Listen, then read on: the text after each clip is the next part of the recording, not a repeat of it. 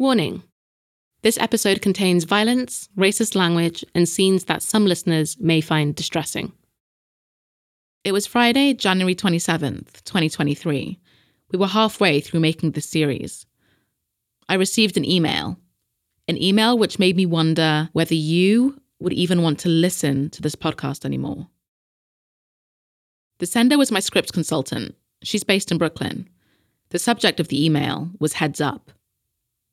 It said, "Hey y'all, just wanted to give you a heads up on some news about black officers and police brutality. A black man was killed during a traffic stop in Memphis, Tennessee. 5 cops were involved, all of them also black. The man was 29-year-old Tyree Nichols." The email continued. "There may be a lot more robust conversations around the role black officers play in American policing in the coming months." Now, this wasn't the first time I'd heard about the story. Charlie, my exec producer, had been monitoring it since it broke earlier that month. But this out-of-hours, late-night email triggered a wild feeling of dread inside me. Just 20 days before I got that email, Tyree Nichols was alive. In fact, he was driving home from a park. He was an aspiring photographer, and he'd go there to take pictures of the sunset. He loved taking those kinds of shots. But at around 8:30 p.m, he was pulled over by police. For the life of me, I still don't understand how and why things spiraled out of control so suddenly. The release of the shocking video showing Memphis police officers tasing, punching, and stomping 29-year-old Tyree Nichols during a traffic stop. The footage released by Memphis PD made me feel sick. You can hear the officers shouting and swearing at Tyree, yelling orders.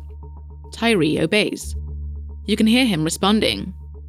He says, "Hey, you guys are really doing a lot right now. Bro, lay down. I'm just trying to go home." Lay down. Things escalate quickly. Tyree tries to run, but is caught and aggressively beaten by 5 black cops. His screams are chilling. His calls for his mum are worse. 3 days later, Tyree Nichols died from his injuries. At Tyree's funeral, the Reverend Al Sharpton addressed the officers directly. People had to march and go to jail, and some lost their lives to open the doors for you. And how dare you? We won't stop until we hold you accountable and change this system. Black officers killing a black man. It changed a lot. Do the stories of black officers even matter now? It's a massive question.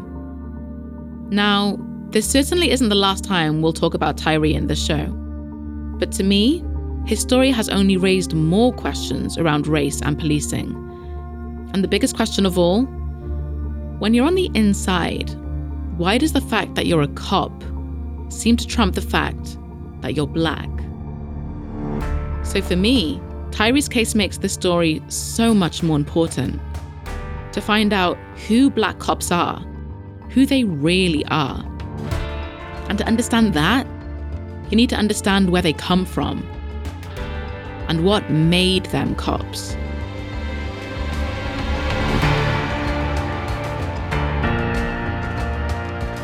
From Curious Cast and Blanchard House, I'm Seren Jones, and this is Black and Blue, Behind the Badge.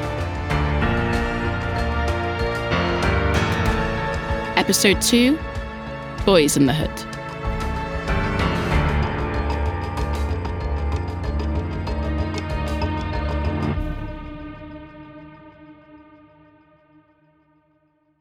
Trying to figure out why black police officers choose this line of work is confusing. And what's even more confusing is why an officer like Mike Morrison, who we met last episode, would stay. So let's find out. We're going to go back to where we left off.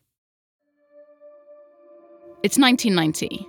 Michael Morrison is trapped, policing at Transit in Newark, Penn Station.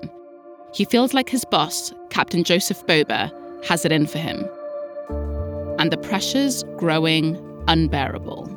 I knew that if I stayed at Transit, very soon I'll be brought up on fake charges and fired. It sounds extreme, but Mike Sapp fears the same.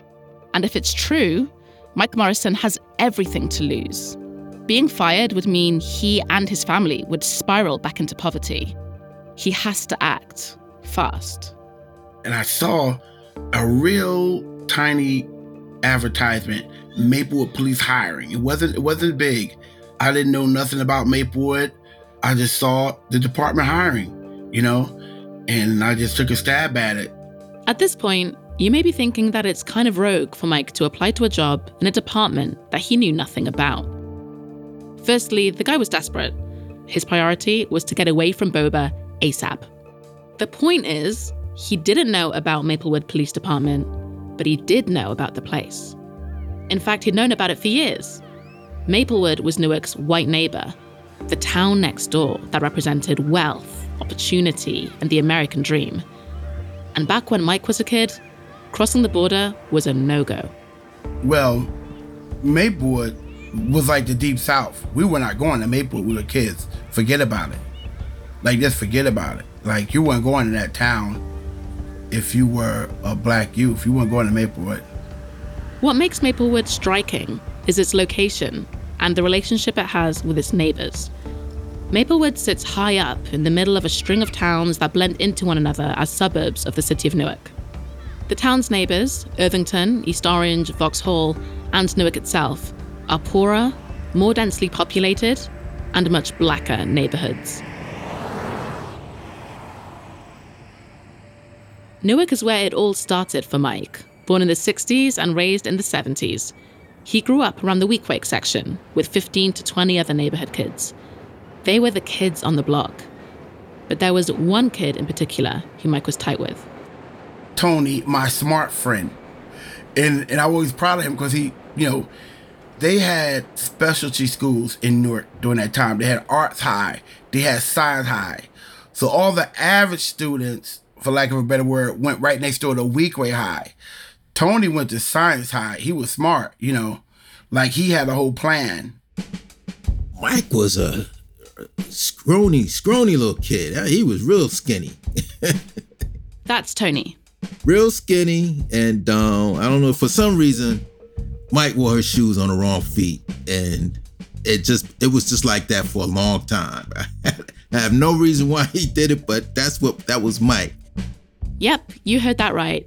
That's not a metaphor. Mike did actually wear his shoes on the wrong feet. Mike and Tony became brothers, Boyz N The Hood. And they grew up in a time when Newark was changing. The city of Newark has had its fair share of blows. In July 1967, a black cab driver called John Smith was beaten by 2 white police officers for a minor traffic offense. And the brutality sparked the Newark Rebellion. The city was hit with 5 days of violence. And the result? 26 deaths and more than 1,400 arrests. The uprising was the beginning of an all too familiar story. White flight mixed with government cuts that would change the face of the city. But in the wake of the unrest, and even though money was tight, Mike and Tony were just 2 boys trying to live their lives. So things started changing the mid to late 60s. Everything changed after the riots. More white families fled, more black families moved in, and before you know it, Newark had started over. We had everything in the neighborhood you needed. We had a pool hall, meat market, bagel store, flower shop. We had a diner right up the street. The city was up and running again. And the elementary school offered everything we needed. They ran sports and kept everybody out of trouble. Anything from touch football, softball, little league, we had it all. And the most iconic part of town, Chancellor Avenue, is where it was all happening. The Chancellor Avenue corridor was full of stores. We had a sit-down Chinese restaurant on the corner called China Hall. We had luncheonettes on each corner. There was a bar and liquor store on one corner. That was on the corner of Chancellor and Leslie Street. Great neighborhood.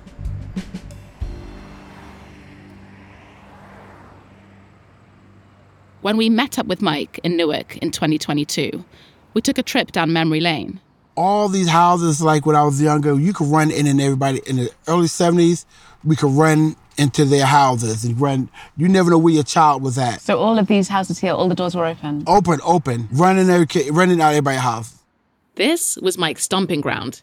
He grew up here with his single mum and 4 siblings. They didn't have much, but they made it work. Even though we were poor, my mother always made holidays happen. Christmas happened, Thanksgiving happened. Some years we gave a different meaning to cold turkey, But my mom, without a doubt, definitely is a hero to me. Men weren't a constant in Mike's life. Except for one high school teacher, he wasn't exposed to many positive black male role models. His dad didn't really come into the picture until his teenage years. So his stepdad was his first temporary father figure. We go to the beach. It's my stepdad. I just remember as a young child getting on his back and him swimming out into the beach in the ocean and coming back in. I remember riding on his back at the beach. So I do have fond memories of him, but also I witnessed domestic violence from him also. He brought darkness into their home. I do remember one incident in particular where all of us jumped in to help. It got that bad that all of us as kids, we jumped in to help our mom. And at times, Mike's mom wasn't the only victim. He was rough, He popped me in the mouth because I said son of a gun at 5. He said it was too close. Mike was living a double life. Behind closed doors, he was an adult, trying to fix problems that he shouldn't have had to fix. But when he wasn't at home with his stepdad and he was out on the streets with his friends, he was a kid. When he was out on the block, life was good. What we did when you came home from school, you did your homework, and then you ran outside to play. And we would be out there for hours. Until the street lights came on. We played pop guns, right? Street football. We all went and played basketball, hide and seek, stuff like that. We had a great childhood. We had this game called Chase, where the young kids would run from the older kids, and if the older kids caught you, they gave you a wedgie. So. Then there were the freight trains. We'd be sitting out on the stoop on the corner, or playing in the middle of the street, doing whatever. We would hear the horn, the train horn. And once the train horn went off, everyone in our group, we start running towards the train. And once we jumped on the train, we just ride the train all the way down to Weekway Park. And we'd be on the train, some of us on top of the train, jumping from train to train. And nobody got hurt. I wouldn't allow my kids to do that today, but back then, we did all kind of crazy stuff. Sprinting down streets, jumping on trains. This was a totally different era. These were the good old days. The kids were living freely in their utopian American childhood without a care in the world. On one occasion, on the way back on the train tracks, there's a Drake cake pastry store, factory, that made, devil dogs and ring dings and things like that. And one day, there was a truck there, and the back of the truck was open, and we grabbed a couple of Drake cakes. We just helped ourselves on the way home, walking down the train tracks. So, just a great neighborhood to grow up in. It was fabulous. I wouldn't trade it for anything. Despite being poor, Mike says he didn't feel poor because his life was rich with friendships and rich with memories. But as the kids got older, things started to change. And by the time they reached high school, Newark faced its second blow.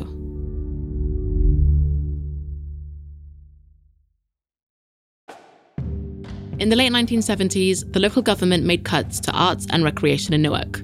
Facilities closed. Support systems were gone. Things weren't looking good.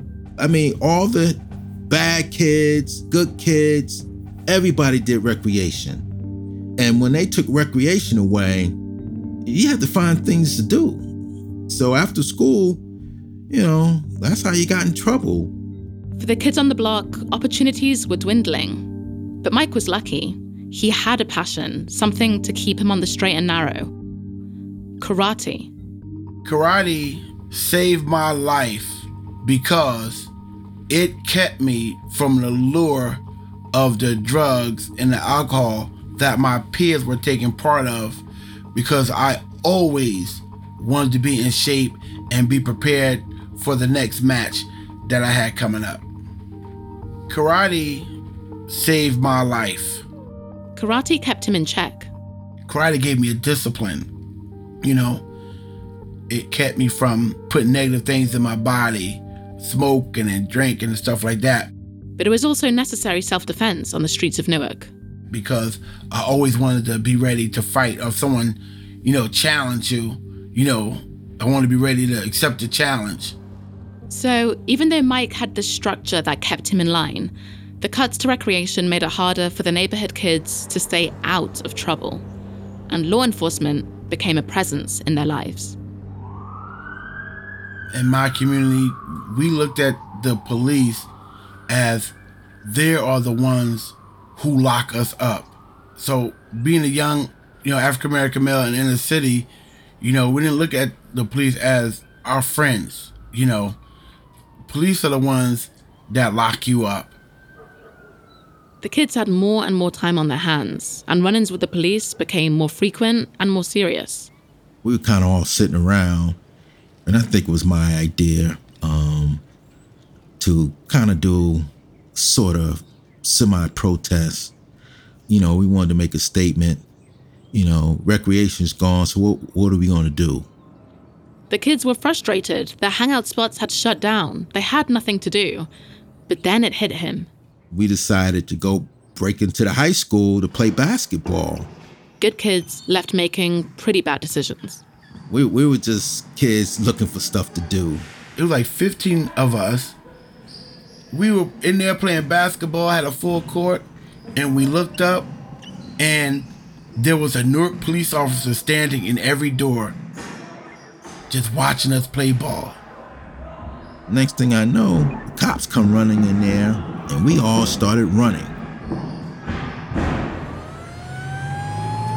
They took us all in, they put us in a police car, and they locked us all up for trespassing. Police officers lied on us too. They said we broke into the home ec department. The home ec classroom was cooking food. We didn't do any of that stuff. But that's what they said we did.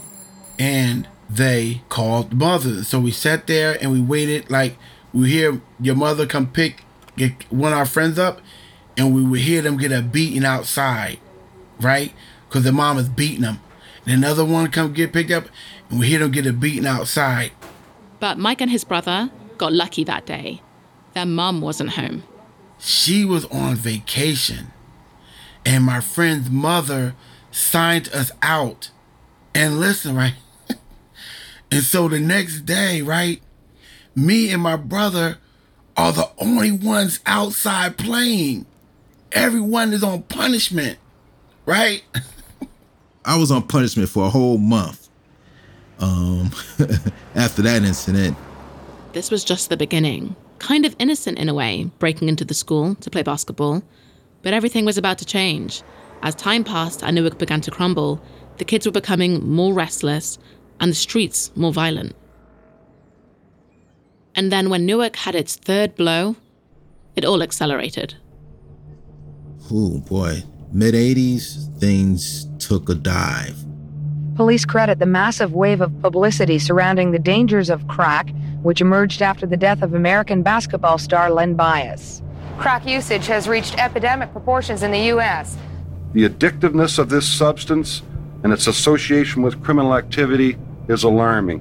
Crack is the poor man's cocaine, a deadly and cheap mixture of cocaine, baking soda, and water that can be smoked instead of snorted. By the 1980s, crack cocaine hit Newark hard. The city was one of the worst affected in the whole country. And the impact it had on Black youth was massive.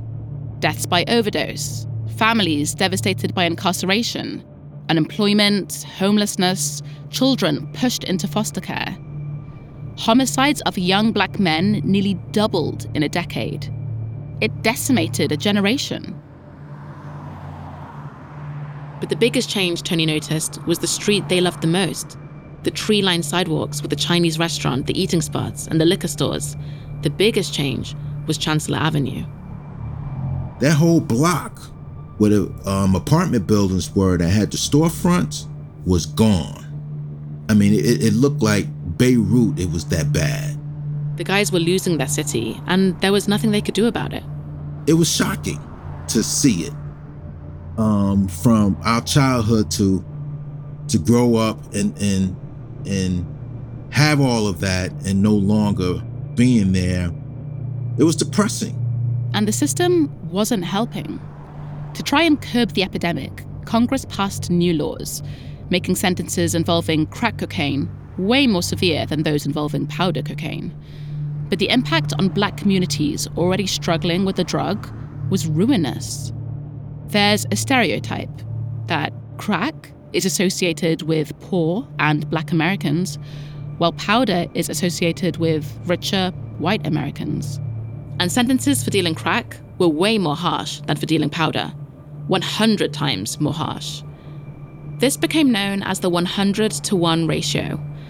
Mike shared his memories of that time as we drove around his old neighborhood.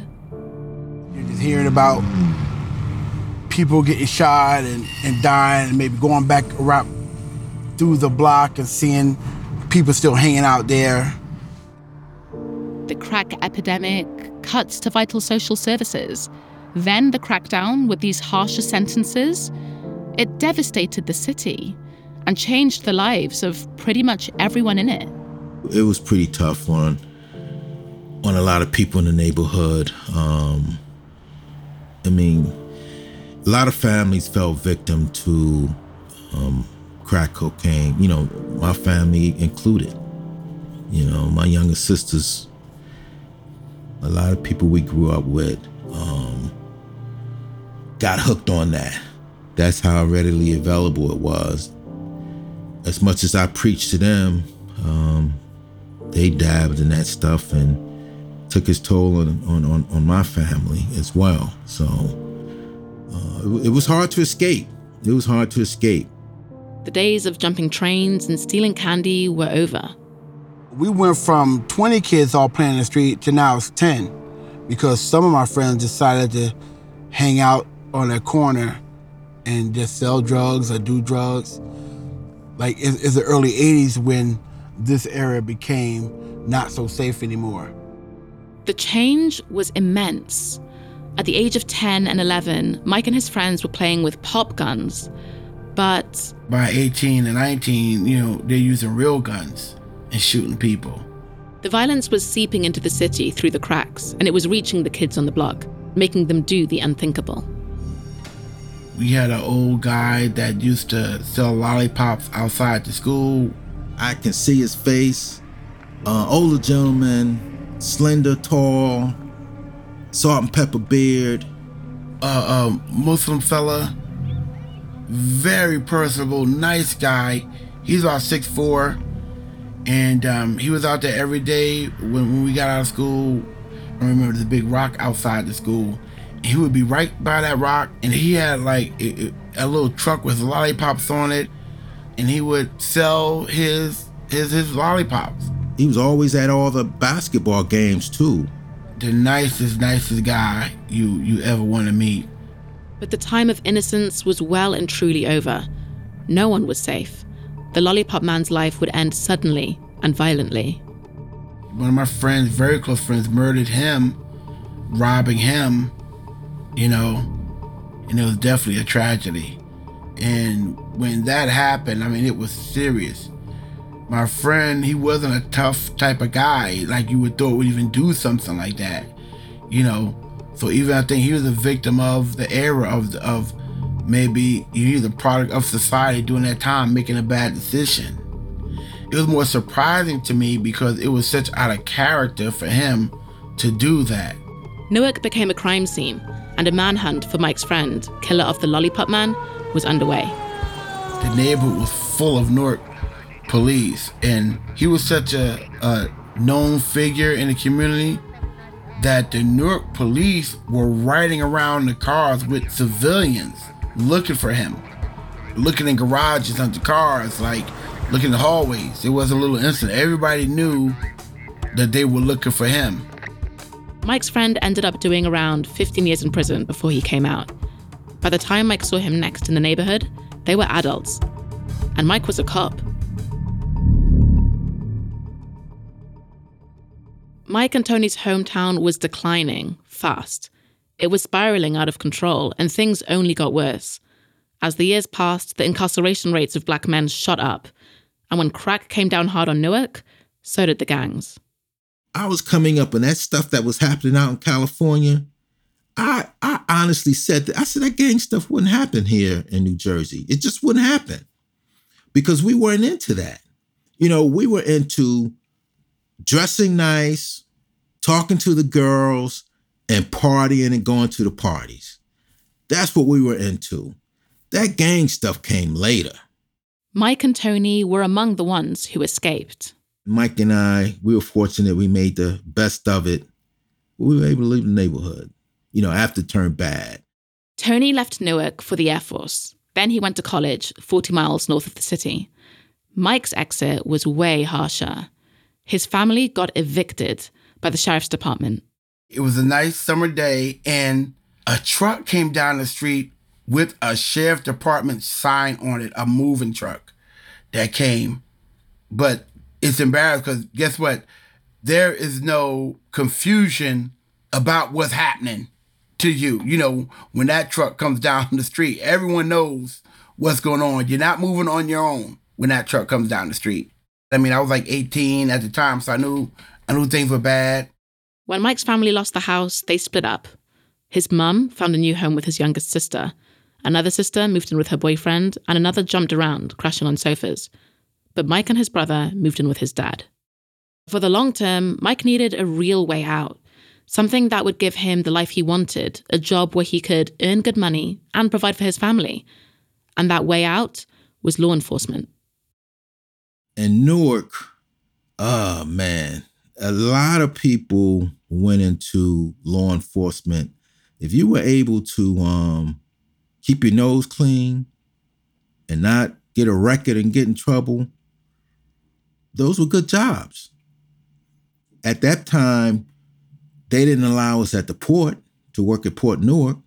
So if you didn't go to college, correction officer, police officer, those were the go-to jobs to get, because they were good paying jobs.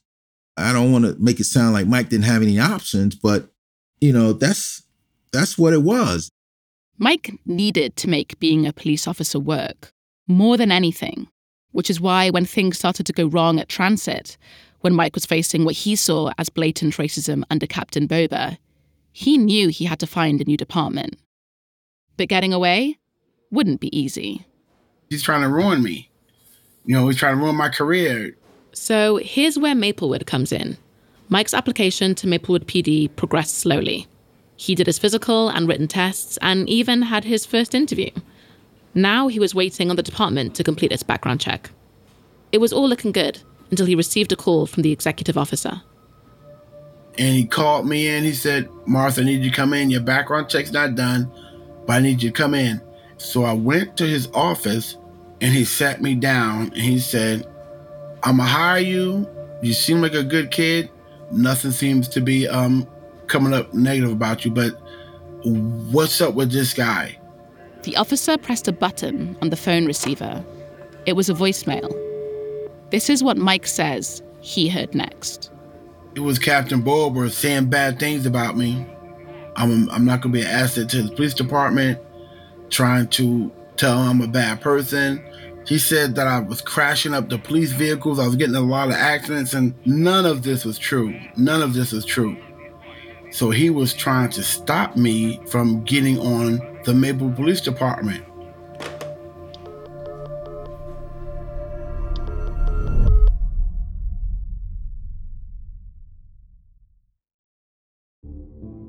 By Mike's reckoning, Captain Bober was trying to sabotage his chances of getting into Maplewood PD. Mike had to save himself. He didn't hesitate. He told the police captain, "He's a racist, just plain and simple." Despite the bad job review Mike says Bober gave him, in the end, he did get the job. But no sooner had Mike escaped transit than he was confronted with a horrible dilemma. That was the same time that there was a class action lawsuit against him, and a minority officer at transit called me. It was a chance to expose Captain Bober's alleged racism, but Mike knew it would come at a great cost. They knew how he treated me, and they wanted me as a transit officer to be a part of this lawsuit. And I had a decision. I said, I'm a new black officer at this all-white police department, and they want me to drag the executive officer who is my star witness. For Mike, it was an impossible position to be in. So I did not want to start this new job with a cloud that, I'm suing people, I'm suing departments, and bring the drama to this small town. So I did not want that to be the town's first impression of me, that I'm coming there to sue people. So I decided not to be involved with the lawsuit and to start my job, quietly. Now, you may judge Mike for not backing his colleagues when they needed him, for not holding Bober to account. But let's think of it from Mike's point of view. To be torn between self-preservation and challenging the status quo, especially if sticking it to the white man is going to end up hurting you more anyway. Captain Bober denied all the allegations against him, and that lawsuit, it wasn't successful. Although Michael Morrison had made it out of transit, his best friend, Mike Sapp, was still inside. And for Mike Sapp, there was plenty of unfinished business. He decided to take up Captain Bober's alleged offer of meeting at the dumpster to take him on Michael Morrison's behalf. So I go over to police headquarters. It's shift change. Bunch of cops in the room. So I went to the doorway of his office. So I said, "Hey, Cap, I understand you're offering to fight people over by the dumpster? Is that correct in what I'm hearing? I'll meet you over there." And I start taking my gun belt off. And I said, "Yeah, right over here at the dumpster." And it got quiet. Everybody froze. So he got up and I said, "Oh, okay, you ready?" And he started coming towards me, but what he did was he grabbed his door and he slammed it. Boom! And everybody said, "Oh my God, kid, you're crazy, you're out of your mind. You just asked the cat." I said, No. He was asking people. He asked Mike Morrison if he wanted to go out by the dumpster and fight. Mike told him, "No, I want to go out by the dumpster and fight. I'll take him up on his offer." I guess he don't want to fight though. Mike Sapp says after that incident, his name was mud at transit. He felt he had no hope of a career. Not while Captain Bober was in charge. If I had thought of staying at New Jersey Transit Police long term, Bober immediately came to the front of my mind, and I said, "There's no way I can do a career here. This guy wouldn't allow it." And so, like his brother, Mike Morrison, Mike Sapp felt he was left with no choice. I never saw that I would be able to make progress or be happy or comfortable there. And so, like everyone else, I started looking around to go to another agency. Because Captain Bober wasn't going anywhere. Not for a long time. Decades, in fact. For 35 years, he had a successful career at Transit. And in 2002, Captain Bober became Chief Bober. But then the lawsuit started again, and with a vengeance. At least 5 separate suits alleging misconduct, including sexual and racial discrimination. Bober denied all the allegations. Then, in 2009, in one of those lawsuits, a Newark jury found he retaliated against a female officer who'd complained of sexual discrimination. Chief Bober stepped down. He admitted no wrongdoing and maintains that he wasn't fired. The agency said only that his employment with NJ Transit ended. Then, a few years later, in 2012, New Jersey Transit agreed to settle a lawsuit by a group of minority officers who alleged that Chief Bober had for years used racial slurs against them, including the N-word.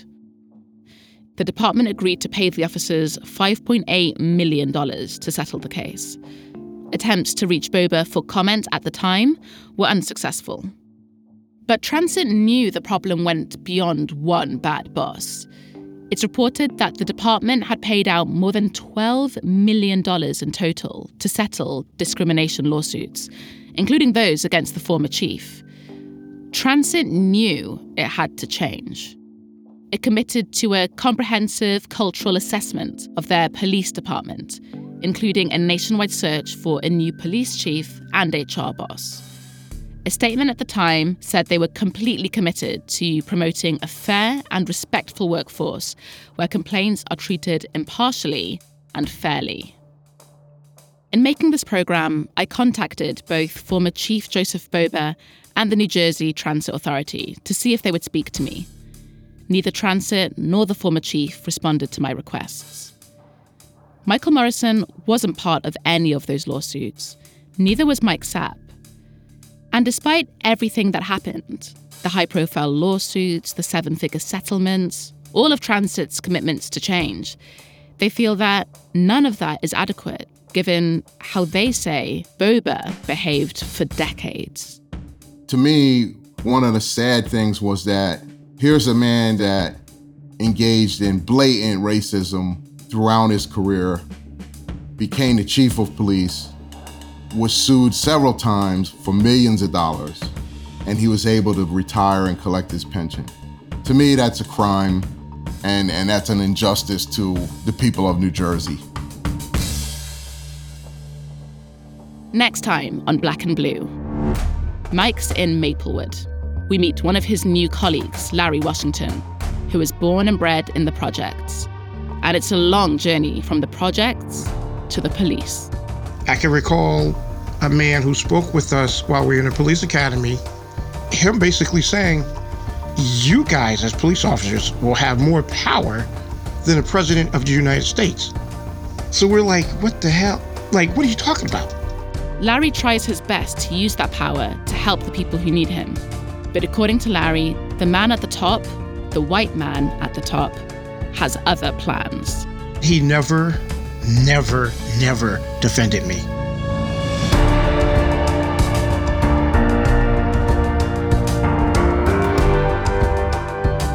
You've been listening to Black and Blue, a Blanchard House production for Curious Cast. Black and Blue is hosted, written, and produced by me, Seren Jones. Script consultant, Soraya Shockley. The sound recordist is Volkan Kiziltuk. Original music is by Daniel Lloyd Evans, Louis Nank-Manel, and Toby Matamong. Sound design and mix engineering is by Toby Matamong. Voice coaching by Vicky Merrick. The managing producer is Amika Shortino-Nolan. The creative director of Blanchard House is Rosie Pye. The head of content at Blanchard House is Lawrence Grizel. The executive producers are Charlie Bell and Lawrence Grizel. For Curious Cast, the executive producers are Dila Velasquez and Chris Duncombe.